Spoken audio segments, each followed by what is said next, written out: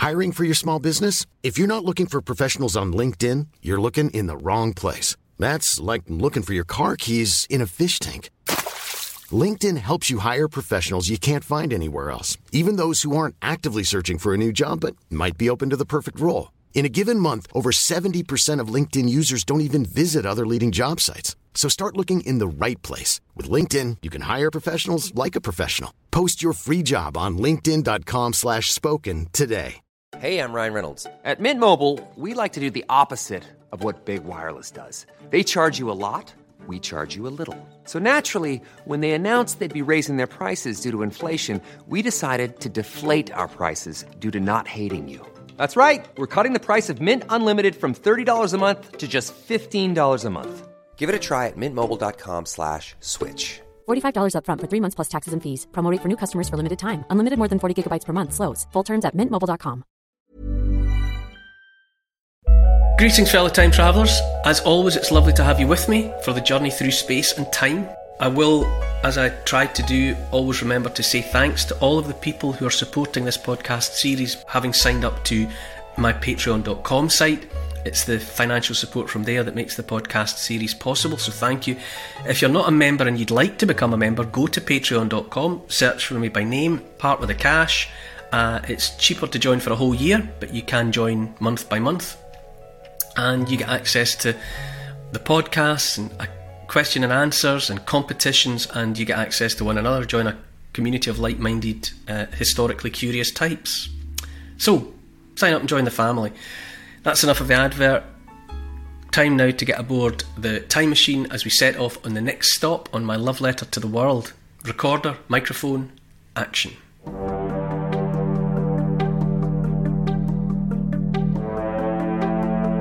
A great gathering of powerful tribal rulers takes place at the source of the mighty river Onon. Formidable warriors and nobles bow down and subjugate themselves to their new leader. Under his command, an incredible new army is built. Ruthlessly efficient, terrifying and brutal, vast swathes of territory are conquered. The largest land empire in history is born. Endeavouring to understand history in hopes of illuminating the future, I'm Neil Oliver, and this is my love letter to the world.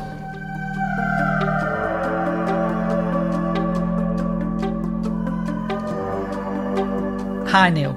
In the last episode, we travelled with you to Jerusalem as the Crusaders swept in and a legendary chivalric hero was born. Which moment in the story of the world are we heading to now? Morning, Paul. Yes, we're leaving behind one great military leader and heading east to meet another, one of the greatest ever.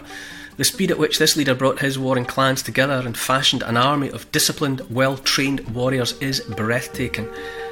It's the year 1206 and we're travelling to Mongolia to meet the man who would be Genghis Khan.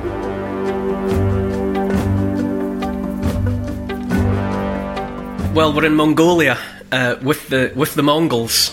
And when I say Mongolia, in the context of Genghis Khan, who we're going to talk about today, it was a real big place. The empire that Genghis Khan ended up stitching together from the Pacific on the one side to the Caspian Sea on the other was 4 times the size of that which was achieved by Alexander the Great and twice the size of anything achieved by any Caesar. So it was an extraordinary achievement, and it was done so quickly. You know, he built it up in his own adult lifetime. All of that, it's just extraordinary. Genghis Khan is another of these names from history. I don't know, like Buddha or you know, Jesus Christ or Gandhi. It's one of those names that you say it and everyone's heard it. There's obviously a huge variation on how much people actually know about that person, but it's the name, the brand, just is immortal.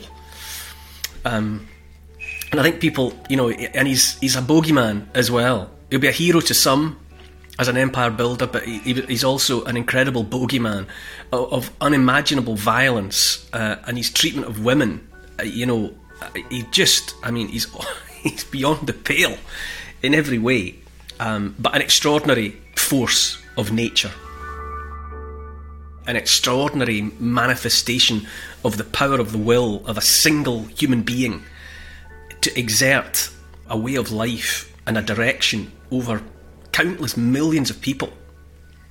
And he did it from the back of a horse. This is not a world of technology. This is not a world of internet and, round-the-clock surveillance by closed-circuit television cameras. This is done by just the power that the mention of your name carries on the wind. Just extraordinary. But the extent to which he was able to achieve what he set out to do is, it's almost unprecedented. People probably think of someone like Caesar or Alexander the Great as being somehow bigger and better. But the fact is, what Genghis Khan achieved was greater than all of them. Oh, he's a horrifying figure. What can you... The superlatives run out of steam before they reach the point of describing what he was actually like. The scale of slaughter, it's just off the charts.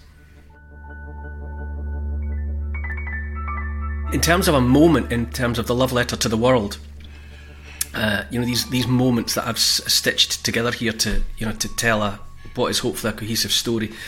The moment is on a day in 1206 AD. We're on the banks, we're at the source actually of the Onon River on the eastern slopes of the Kentai Mountains in northeastern Mongolia.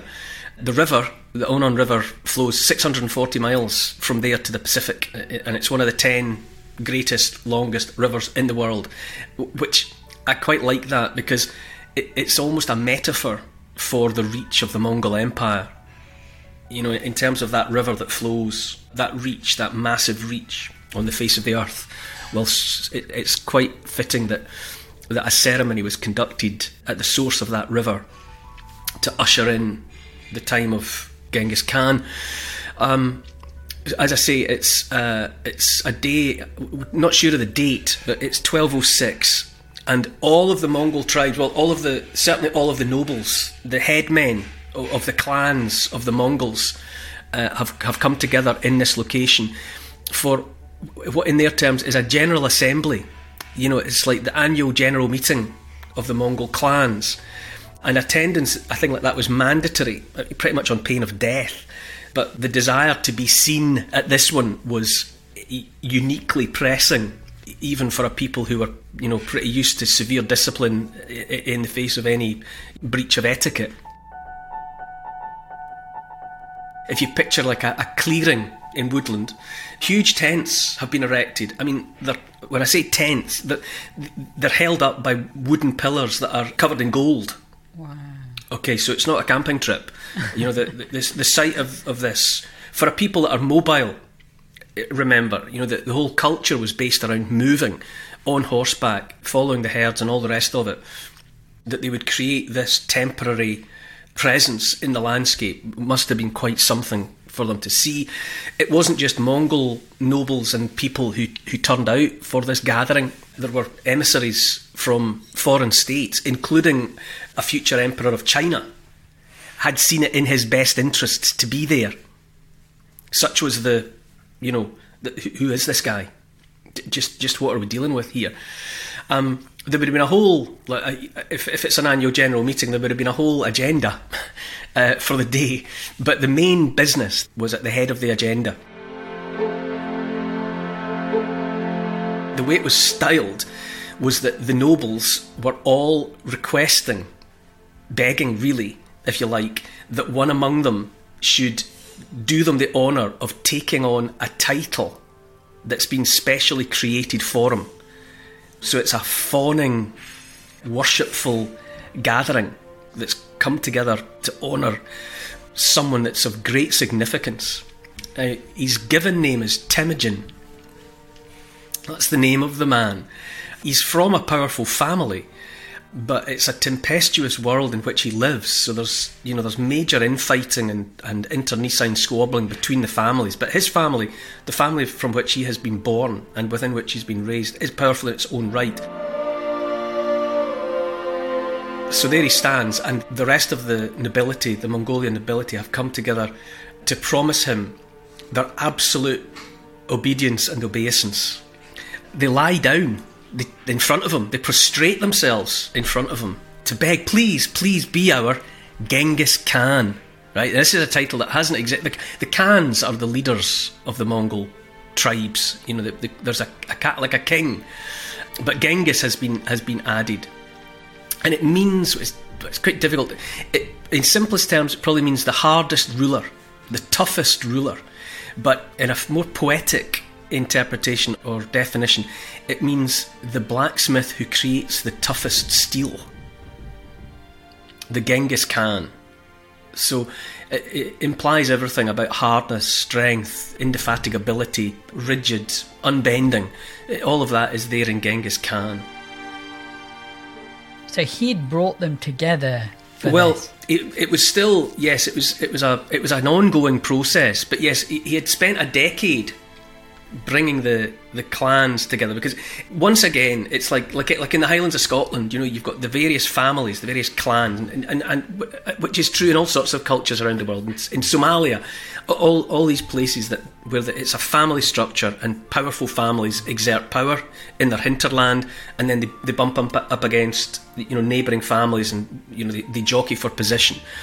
And what Temujin has been doing in the background, in the run-up to all of this, is he's been taking control of the situation. He's been forcing them together. He did it in a very clever way. The clan structure, well, all clan structures are based on people being loyal to their bloodlines, loyal to kin, and acknowledging the power of the connections made of blood. But what Genghis Khan did was that he mixed them up. He forced people to move. And I'm talking tens of thousands of people, and he forced them to move from their clan homelands to other places, and he mixed them up rather than them remaining isolated as the standalone families. He forced them together in such a way that eventually he was creating a situation in which everyone's only loyalty was to him and his family. So rather than multiple families with multiple loyalties, he forced a situation where there was one family, his, and everyone was loyal. Everyone was loyal to him. So that was the basis of it. And so, you know, eventually there he is. He's Genghis Khan, someone with control, the like of which has never been seen in that part of the world. So that's 1206 that he's honoured in that way, and he's dead by 1227, right? So he's only got 20 years from the time of his acceptance as Genghis Khan until his death. And within that time, as I say, he pulled together an empire 4 times bigger than that of Alexander the Great, and twice as big as anything that was ruled over by any of the Roman Caesars.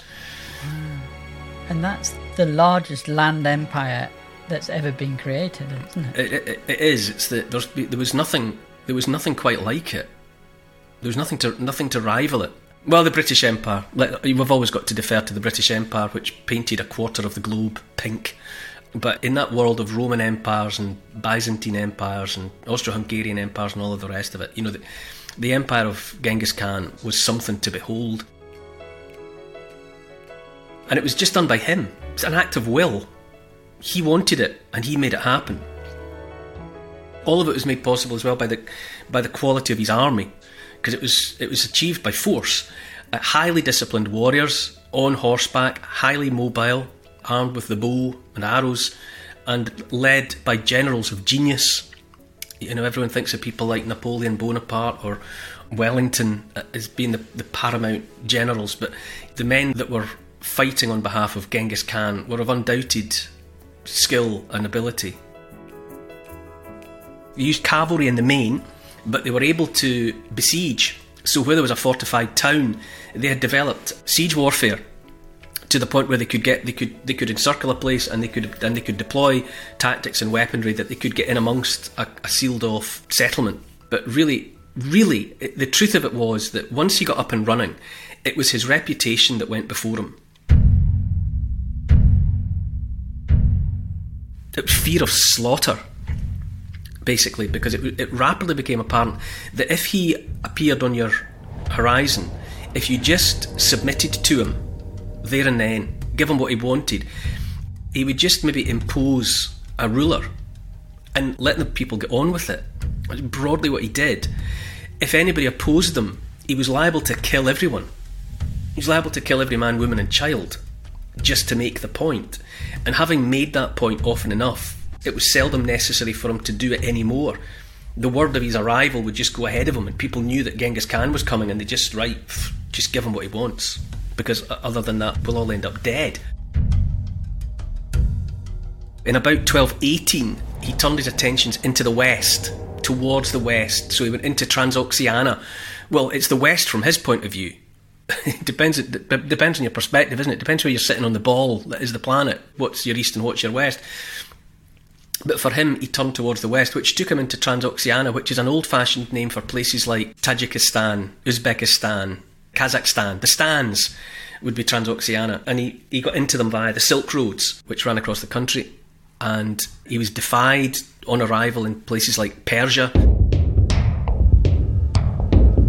And he made pyramids of skulls, wholesale slaughter, and mounded up, cut off their heads and piled them up into great pyramids. He pushed 5,000 miles into Russian territory. 5,000 miles. Just extraordinary. There was great sophistication around the way he was thinking. He obviously, because his empire was on a colossal scale, he was utterly dependent upon information, moving the length and the breadth of it. And so he set up post houses along the tracks and the roads and the routes, places where horses were available, fresh horses, and a person coming in on horseback with a message could get a fresh horse and keep moving. And in that way, it was able to relay messages across the empire at the rate of 200 miles per day. That's pretty impressive in the 13th century. So he was able to keep information moving back and forth so that he knew what was going on. He's an extraordinary figure, and he's been mythologised for that reason. There was a document, a text, written during his lifetime and completed not long after he died, and it's called The Secret History of the Mongols, suitably enough. It's in there that we get the details of his death. He was all about absolute oppression of enemies. He said, his quote was, "A man's greatest work is to break his enemies, to drive them before him, to take from them all the things that have been theirs, to hear the weeping of those who cherished them, to take their horses between his knees, and to press in his arms the most desirable of his women." Right, that was his attitude. And so, according to the Secret History of the Mongols, what happened to him in the end was he had claimed yet another daughter of yet another king, and he was going to have her as a concubine, and whatever happened, it's described that the first time that he went to be with her and they lay down together, she produced a knife that she had hidden somewhere in the folds of her clothing, and she castrated him. She cut it off, and his people came running. They heard the sounds of struggle, and for whatever reason, what he did was he said to take the girl away. So the girl was taken away, and he said, "Let me sleep." And he lay down to sleep, not having given away exactly what had happened, and so he bled to death and died. And his grave site is unknown. And in the mythology of the people, he sleeps like Arthur, like King Arthur, another hero ready to come back when his people need him. But he was, an anachronistic figure. It's almost impossible to imagine a figure thinking and behaving in the way that he did.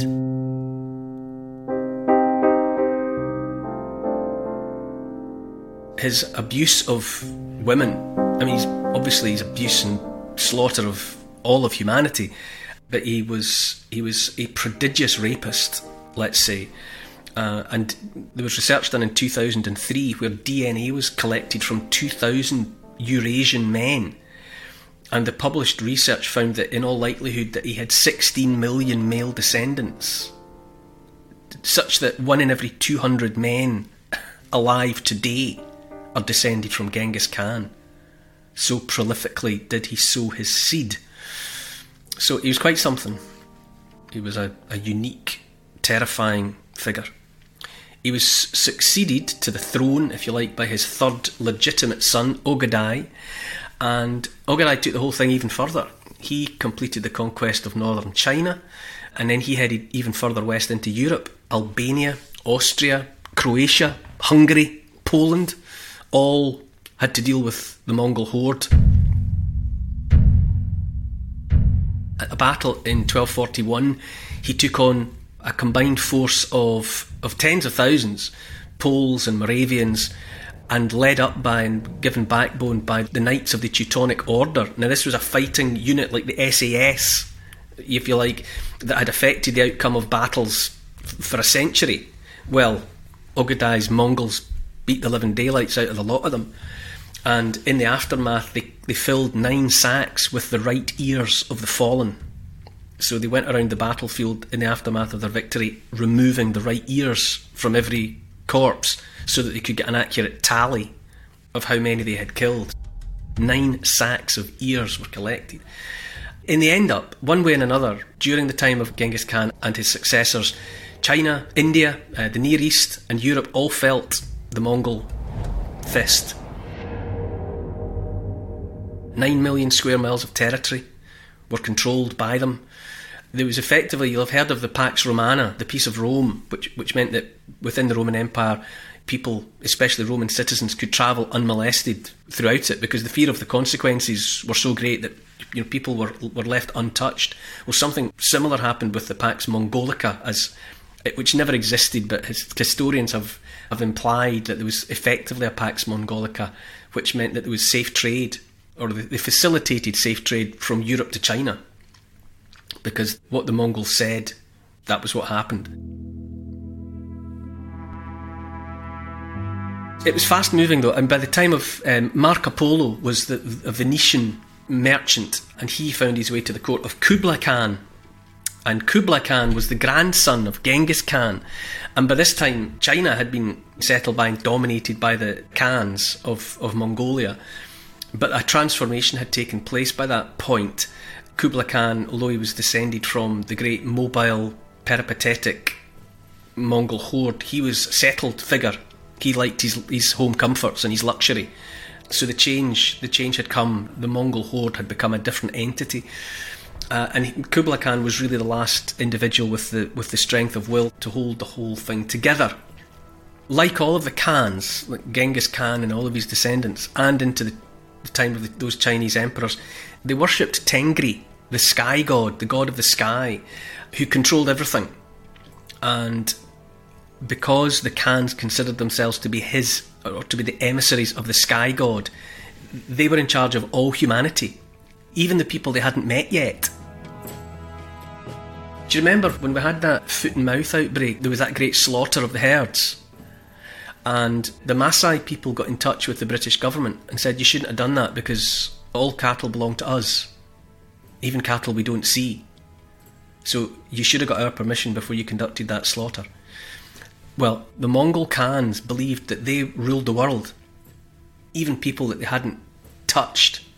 So how that manifested itself was whenever visitors came to them from the outside world, they didn't see them or treat them as visitors. They treated them as subjects, bringing tribute. The whole mindset was that, I rule you too, and here you are. What have you brought me as a present? Was the mindset. Just extraordinary. No story of the world, no love letter to the world would be complete without mention of Genghis Khan. Such was the impact, such was the shadow that he cast over a whole portion of the globe with his outstretched hand. The mythologising of him is wonderful, really. It is poetic. His mother was Holun, who was married, first of all, to another man, not Temujin's father. She was the wife of Childadu, and at one point they're together in their house and they realise that a rival clan is coming for her. She's coming to take her away. And Holun decides that she won't risk the death of her husband, and so she pulls away from him and says, I'll go, because if you fight for me, they'll kill you, and I want you to survive, so I will go with them. And she says, find another wife and replace me with her. And as a final act, she takes off her top, her blouse or whatever, and she says, and she throws it to him, and she says, keep this with you so that you can hold it up to your face and have my fragrance wherever you are. And then she's gone, and Holun becomes the bride of Yasugai, who is the father of Temujin. So his mother was first of all taken away from another man and given to Yasugai, and that's the parentage of Temujin. And in that way of what she was trying to suggest to her husband from whom she was about to be parted, the time of the Mongol horde was limited in the story of the world. Their time upon this earth as a dominant force was limited, but like Hulun's perfume, their fragrance lingers and it stuck and adheres to everything it touched.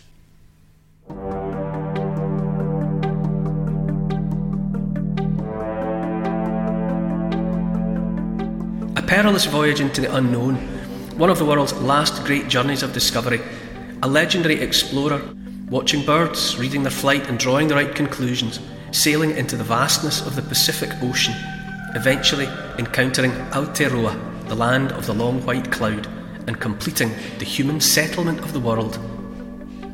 Next time in my love letter to the world. To help support this podcast and to get access to new and exclusive history and comment vodcasts every week, sign up to my Neil Oliver Patreon site. It'd be great to see you there. Check out the Instagram account called Neil Oliver Love Letter. My YouTube channel is simply called The Neil Oliver Channel. And to help build this podcast, please tell your friends about it. Get them listening and write a review to convince the online crowd to join us. For further reading about these moments in time, you could try my book. It's called The Story of the World in 100 Moments, and it's published by Transworld. Neil Oliver's Love Letter to the World is produced by Paul Ratcliffe and Neil Oliver for Catnip Inc. Music is composed by Milo McKinnon. Social media and YouTube producer is Oscar CFR. Additional research is by Evie, Lucian, Archie and Teddy. Finances by Catherine and Trudy. Post-production by Althorpe Studios, and the graphics by Paul Plowman. Thanks for listening. This has been a Catnip Inc. Podcasts production. Small details are big surfaces. Tight corners are odd shapes. Flat, rounded, textured, or tall. Whatever your next project, there's a spray paint pattern that's just right. Because Rust-Oleum's new Custom Spray 5-in-1 gives you control with 5 different spray patterns. So you can tackle nooks, crannies, edges, and curves without worrying about drips, runs, uneven coverage, or anything else. Custom Spray 5-in-1. Only from Rust-Oleum. This message comes from BOF sponsor eBay. You'll know real when you get it. It'll say eBay Authenticity Guarantee. And you'll feel it. Maybe it's a head-turning handbag, a watch that says it all, jewelry that makes you look like the gem, or sneakers and streetwear so fresh every step feels fly. eBay gets it. So look for the blue check mark next to that thing you love. And be confident that every inch, stitch, sole, and logo is checked by experts. With eBay Authenticity Guarantee, you can trust that feeling of real is always in reach. Ensure your next purchase is the real deal. Visit eBay.com for terms. Acast powers the world's best podcasts. Here's a show that we recommend. The Real Housewives is a guilty pleasure for most, but if you're looking to not feel guilty about that pleasure, tune in to Everything Iconic with me, Danny Pellegrino, where I break down all the messy moments and behind-the-scenes antics of Bravo's popular franchise. And on Everything Iconic, I also interview celebrity guests like Kelly Ripa, Keke Palmer, Drew Barrymore, Cameron Diaz, and more about their guilty pleasures, their past work, and so much more. So if you're pop culture obsessed and find yourself watching way too much reality TV like me, tune in to Everything Iconic with Danny Pellegrino, wherever you listen to podcasts. Acast helps creators launch, grow, and monetize their podcasts everywhere. Acast.com.